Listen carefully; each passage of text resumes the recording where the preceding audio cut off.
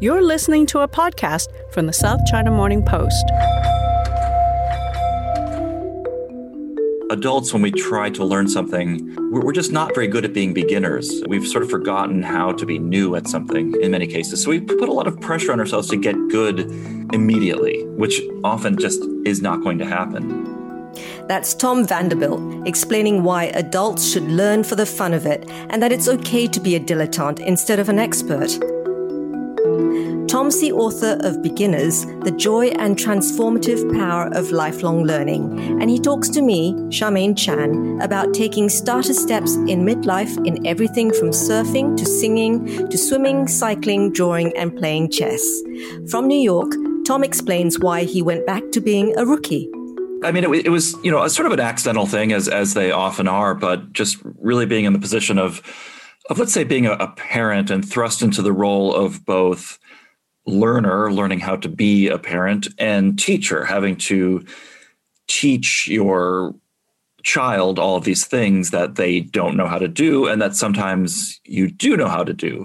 I was suddenly found myself immersed in this world of learning that I hadn't really been in since I myself was a child. And I think, like many people, I had gotten just obsessed with work and career.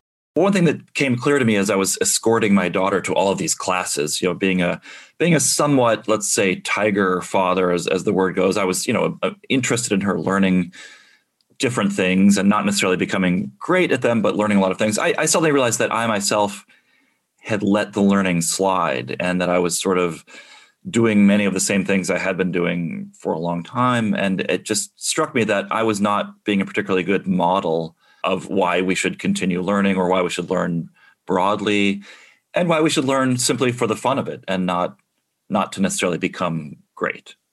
I counted 7 new skills that you acquired in the process of writing the book or for this book, and you didn't seem to fail miserably at anything. Was that just luck or did you choose wisely? Maybe a bit of both, but there were things. I did take, for example, a welding course over the course of several weekends, and I did put together this 3-dimensional metal cube, successfully. But was it a work of welding art? No, I felt like I was not a good welder. But I think this is one of the lessons, from the book. But and it's a bit of a cliche, but just with enough time and perseverance, whatever hurdles you're facing can be overcome. And I do think we get hung up on the idea of innate talent a bit too much. And really that when you look at actual things that can be measured in acquisition of skill. So for example, the skill of singing, I had this little app on my phone called Pitch Perfect, into which you can basically sing scales and the like, and it will give you a score of 0 to 100. And in the beginning, I was really in the 50s. I mean, this is not good. But as I just kept at it, my musculature and my vocal apparatus were adapting, and I was learning how to listen a little bit better. And so then I progressed, and eventually I was, sometimes hitting 100, perfect, reproduction of the scales. It doesn't always work, but so yeah, I think there's just a lesson there that if I had thought I had some innate singing talent before I went into this, number one, I didn't, but that idea might have actually stopped me from moving forward because I thought, well, I can't do that. But in the end, I could. Because of your book, I discovered the Smule app, very strange word, SMULE, which is great if you want to sing duets with strangers. And in that part of the book, you talk about the Alexander technique of unlearning. What is that unlearning all about? And by the way, I couldn't find you on Smule. Right. And well, my name on Smule is Adult Beginner, all one word. So I would be happy to sing with you or any of your listeners. And the Alexander technique, it comes from an actor who was trying to do his Shakespearean recitations and was finding his voice was getting strained. And he had let a lot of bad habits creep into his oratory, his recitations, and he was becoming strained. And I think, a lot of the things we do in speaking, because, speaking works well for us day to day. We don't think about how we speak. We don't try to get necessarily better at speaking. So, a lot of us might use a little more energy than we need to, might speak with what's called a vocal fry, might have a lot of nasality. I mean, I do not love the sound of my own voice like a lot of people, but So in trying to do something like singing, which is a bit more athletic, I had to sort of try to undo some of these habits. So a lot of it was, sort of breaking down these processes and number one, getting my body into a more relaxed state, not coming into a singing lesson carrying a lot of the everyday tension that we have in our lives, trying to let my throat relax, my tongue relax. It sounds strange, but the tongue really gets in the way of a lot of good singing, and the tongue can carry tension, and there were other things, trying to approach high notes. I would get psychologically quite stressed, and my teacher gave me a little trick, which actually helped with this kind of unlearning process, I think, which was to, as approaching the high note, actually bend my knees rather than, because my whole body had been trying to strain upwards to sort of reinforce this idea that, I'm trying to go high. The key of often breaking bad habits is to change the habit. It was a trigger to do something differently. And I think often when we try to break a bad habit, we end up just thinking even more about that bad habit and reinforcing it. That was a way to just get me to think differently. And it generally worked. And why are we so scared of singing in public? I certainly am. It is just something that, number one, it's a very emotionally resonant sort of practice, singing, that to do it earnestly and not in a joking manner, can seem like an emotionally vulnerable moment. So you have to feel comfortable to do that. I think also there's the performative aspect, because basically over the last 100 or so years, when we shifted to the availability of mass broadcast media, where singing used to be a practice that everyone engaged in their homes, and people produced their own music. They didn't really consume it. Once you could, sort of buy records and listen to things on the radio, it changed, I think, the notion of a little bit of what singing was. And, why would you want to sing in a mediocre fashion in your own home when you could listen to Caruso or Placido Domingo or whoever?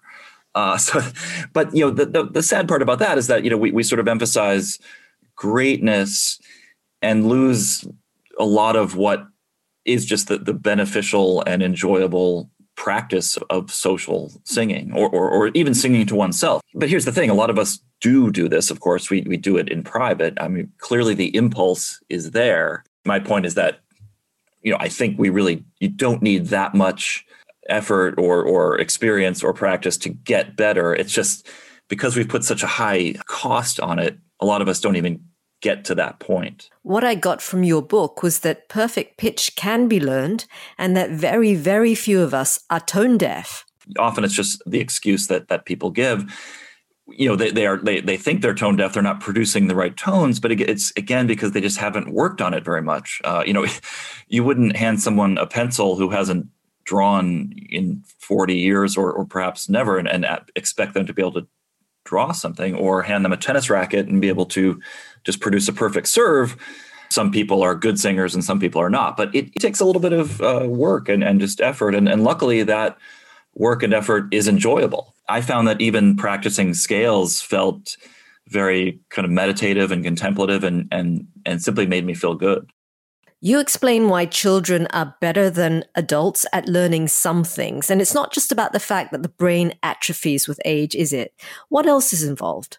Yeah, I mean, there's a lot of factors that are both lifestyle-oriented and cognitively oriented that explains this sometimes difference between kids and adults. I mean, kids' brains are just optimized for learning new things. They have these many synapses, these neural connections are being formed, and they're sort of in search of new information, and they sort of greedily absorb that new information. I'm speaking metaphorically really here, but and one of the positive things for them is that they don't have a lot of other stuff that's already in their brain sort of getting in the way. And I use the metaphor of an old computer. My brain is, 5 decades old.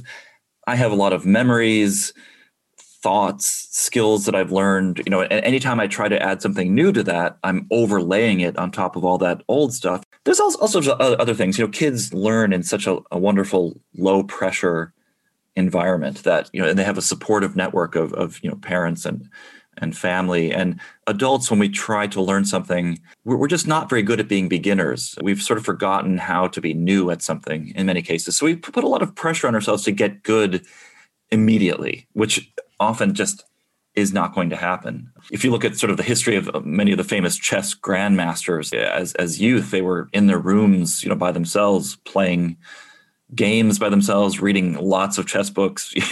I don't have very much time for any of that. So I think, we can't just say, adults their brains are atrophying. There are a lot of other factors, but kids and adults definitely do not learn in the same way. As journalists, I guess most of us are dilettantes. It is pejorative. But did a background in journalism give you sufficient armor when you started trying your hand at these skills? I mean, thinking, oh, this is just for a story, although this time you are the story. Yeah, that's a great point and a good distinction, I think. And that the thought was this was not going to be a one-time thing. If I were doing a story about, I don't know, target shooting, and I went to a range and shot a rifle for an hour with a pro, no one would expect anything. It would just be fun. I would have a laugh. I would be just doing it for the day. But with this project, I was going to be returning to these things day after day. There was a bit more pressure. I was just talking about pressure and how adults put pressure on themselves. I mean, even though I was trying to adopt the spirit of fun and growth and all those things, I'm still human. I feel a certain responsibility for what I'm doing, and just my pride wants me to try to get better. So, yeah, and your idea that I was the story. I mean, this is probably a good point. When I was with my vocal teacher, for example, I was interviewing her, but really the focus was on me and my hopefully improving. So that did sort of up the stakes a bit. Your choice of skills to acquire made a lot of sense. Chess, drawing, surfing, but you didn't try to learn a new language. And I was wondering why. I mean, I thought that would have been an obvious one for those of us who are middle-aged. Doesn't language acquisition rearrange your brain? Anything new that we learn rearranges your brain. So, language doesn't necessarily have a primacy there, but it's a good question. And I mean, number one, there were already some books out there I noticed that were about people tackling a language. The second thing is that I felt like language, to really get to where I would think I'd actually learned something, would be more involved than I had time for, given the other pursuits I was also doing. I wanted to ask you also about your description of your daughter learning chess. You said that for her, it was like learning a first language, but for you, it was like learning a second language. What did you mean by that? Well, just that, children learn languages by talking, by immersing themselves in the womb. We are already hearing voices and trying to, figure out patterns from those voices. So, children aren't obsessed with grammar rules. They learn by listening, mimicking, experimenting, babbling. Adults, if I were to try and go learn a new language like German, the first thing I'd want to know is, the rules of grammar. And then, vocabulary and things like that. But I would approach it in a very methodical way that might not actually be the most efficient, where, if I could just immerse myself and listen and try out the language in a very, sort of the way kids do, in a very, with poor pronunciation and babbling. But it's hard for adults to learn that way. We want to be good from the beginning, and we're embarrassed when we're not. So that's another edge that children have in learning, is just that lack of self-consciousness, being able to just plunge into something. And just one other point on that is that, when we're young, when we were the youngest children, we really want to learn to speak. We want to communicate with the people around us. This is a life skill that seems very important to us. I thought it was very brave of you to tackle surfing. I'm from Australia, and I always thought, maybe one day, but I think that day has passed, basically. I will not deal with tribalism at a beach, or sexism or ageism. What did you feel as a grommet? Surfing is one of those things, if I had only grown up in Australia or Hawaii, I would just know how to do it. But it sounds like that's not enough. And as a male, of course, I didn't have to deal with the sexism issue, but the ageism and, let's say, abilityism were two things that I felt very acutely at going to the surf break. And, of course, the one good thing about being a beginner is that I was happy with the smallest waves. So I would go to the beach on a day that anyone who was really good probably wouldn't be interested in those waves. So there's a bit of self-selection that went on there. But even so, there's always a hierarchy. To this day, it can be difficult for me to, sort of paddle right into the pocket of where the good waves are, joining the lineup as they call it, and just having the self-assuredness that I belong there. What did you learn from surfing? I mean, one practical point you made was that beginners tend to look at their feet, which is a no-no for surfing and for cycling. I mean, surfing is a very humbling practice, and just being in the ocean is a very dynamic experience. So that was one thing, is that, learning to adapt to different conditions. I mean, you see a wave coming, you lie down on your board, you start a very slow paddle, but you have to keep turning around to look at that wave because it keeps changing, and the wave may simply die out. It may suddenly get larger than you thought, which could present a certain amount of danger.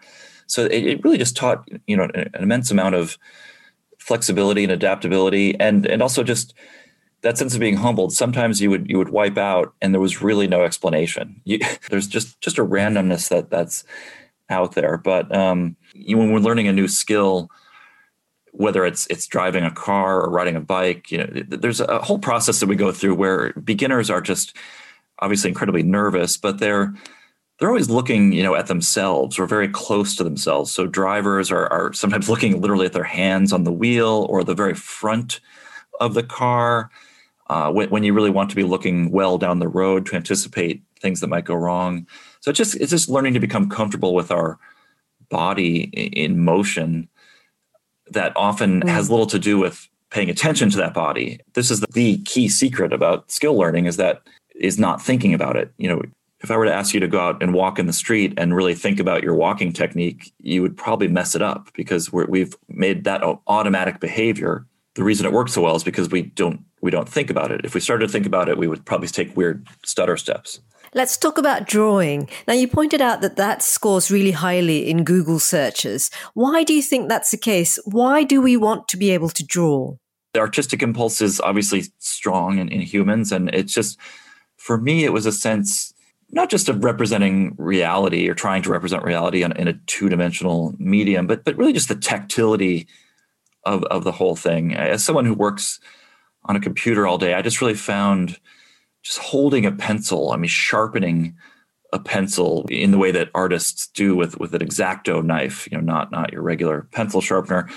These interesting kneaded erasers that were these wonderful blobby sorts of things that just all these tools and the whole practice I found very rewarding. And of course, the act of actually doing the drawing, trying to represent that reality, is such a cognitively demanding exercise that I would find that hours would pass and I would lose track of time. It just felt like a very cleansing, restorative process to me in an age when I'm, like many people, I'm constantly distracted by incoming text messages and things like that. Did you say something about how drawing actually exercises your brain insofar as it works your memory? Yeah, I have done some studies on this. Because, in some ways what you're drawing is what the memory, sometimes very quickly, of what you've just seen. So there is sort of a process there of going back and forth between the things. But yeah, I'm sure drawing works many parts of the brain, including the visual, then that kind of idea of hand-eye coordination. Of course, I generally am not drawing things from memory. I'm looking at something. That's a whole other skill set I haven't acquired yet. And what about chess? You spend a lot of time writing about chess, which has seen a huge surge in popularity because of the Queen's Gambit. What did you gain from learning how to play the game? Chess rewards study. I would love to say that you could just plunge in and become really good, but I was listening to someone who has a PhD who also happens to be a chess grandmaster, and he was noting that the chess grandmaster designation was a much harder thing for him to acquire than the PhD. It is a very complex game that, to play at the highest levels just needs an insane amount of study and practice. And the sheer amount of work that goes into this is staggering. And the drills that people work on, we're talking about being able to play chess literally blindfolded because you've so memorized those 64 squares. I am nowhere near any of that. I mostly play for fun, but once in a while I'll sort of do a sort of tactics puzzles and training, or look at classic games. But I try it's for me not 100% about just merely getting better and beating people. I'm just happy to be playing. As my daughter has continued to play, it is, again, just a shared experience that we have. Whereas, like many parents of chess kids that I saw, they didn't really understand the game. So they could, sort of try to give their kid advice or general motivational advice, but they were really speaking different languages. And I just feel like that's a nice thing that I was able to do. And then, of course, when the Queen's Gambit movie came out, as you're referring to, that was just a nice thing to be ahead of a little bit, and that I actually could understand the chess references. But that movie has, of course, sparked a huge increase in the number of people wanting to learn chess, which leads to a larger point about the last year and the pandemic. This really is a huge time for taking on the sorts of new things that I had taken on, several years before the pandemic. And I think it really is, for me, a kind of a rewarding, positive thing to see come out of this. Time is important, but also I think it was the disruption that really presented people with this, talking about, disrupting their old ways of living or their old habits. It gave them a fresh window on which to suddenly say, oh, I'd really like to do that. Because I think often people do have time, including myself, that they could potentially learn something, but we use it as another excuse that I don't have time. But, yet if you watch The Queen's Gambit, if you spent that whole time watching it, you could use that same amount of time and pretty much learn how to also play chess. So there is time you can squeeze in here and there. Do you think the book would have been very different had you written it in your 30s?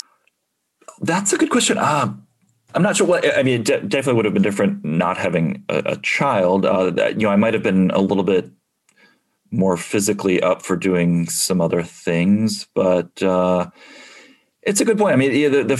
One's 40, let's say one's 50s. There's different stages of life that often people turn to things like hobbies more, obviously, because they have more time. I'm glad I started doing some of these things now, because I really think these are, in some cases, lifetime pursuits that I can, build upon and continue once I do, sort of pack it in and stop writing or whatever it is. But rather than suddenly finding myself retired and having to scramble to pick up a lot of new hobbies. But really any time of life, there's a moment, there's an entry point for learning, and it's really never too early, and it's really never too late.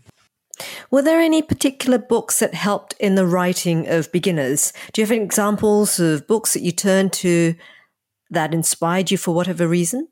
There are certain books like The Inner Game of Tennis, which is in theory about tennis, but is one of those books that's really about so much more, just, about how to acquire a skill. And it really has, that little bit more of that feeling of Zen and the art of motorcycle maintenance, how that's not necessarily about motorcycle maintenance. So a book like, let's say, and this unfortunately came out right as my book was at the publishers, so it didn't influence the writing so much, but Range by David Epstein, which is about sort of an anti-specialization argument, noting that, a lot of people who have become quite successful in certain fields like tennis weren't doing only tennis when they were 6. Like they had a very broad early base of learning. But the whole book is, about resisting this temptation towards specialization and the need to become great at only one thing, and that you have to start early at that one thing. And that in a field like science, there's a benefit to looking outside of what you're actually working on and potentially picking up a hobby like singing or creative arts, how that can actually feed back into your career and give you perhaps, the spark of a new insight. A lot of the books that probably influenced me are referenced in the book. But the last thing I'll say there is that there's I guess, a bit of a school of books here of people plunging in and trying to get really good at something, like Stefan Fatsis's book, Word Freak, which was about his desire to become a Scrabble champion. Or Maria Konnikova has a new book about becoming a professional poker player. I wish I were good enough at chess to become professional. Those books also interest me and are a certain inspiration, but the difference being that those people became very good at one thing. I was trying to become just a little bit good at many things. And in the writing of the book, can you sort of take us through how you planned it? Admittedly, this is one of my weaknesses in writing is organization. I am envious of people that have very elaborate sort of architectures for their book, but I kind of went mostly in a very linear fashion of just chapter by chapter talking about each skill I was trying to learn. I mean, for example, in the beginning, I thought, well, maybe I should talk about them all at once and then get a little bit better at them and then talk about them all at once again and sort of have a more interwoven structure. But that just seemed very difficult to me. So it's basically, each skill is one of these chapters, but then I also tried to tease out what some of the main points were about that skill beyond the skill itself, some of the metaphorical, sort of takeaways, if you will. Have you tackled any new skills since writing the book? I've been doing a lot of indoor climbing recently at an indoor climbing gym. And also my daughter started doing mountain biking with a local club. So I have purchased the first mountain bike in my life, which is a different skill. I mean, riding on the road is one thing. Riding on a hill with roots and rocks that are trying to knock you over is another thing. So undoubtedly many other things that I would like to learn. The only boundaries are really, sort of time and money.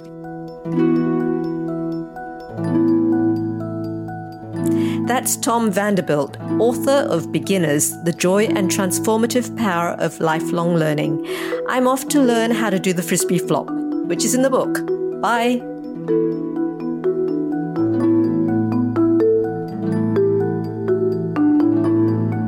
For more podcasts from the South China Morning Post, head to scmp.com, where you can hear more about technology, trade, culture, and society.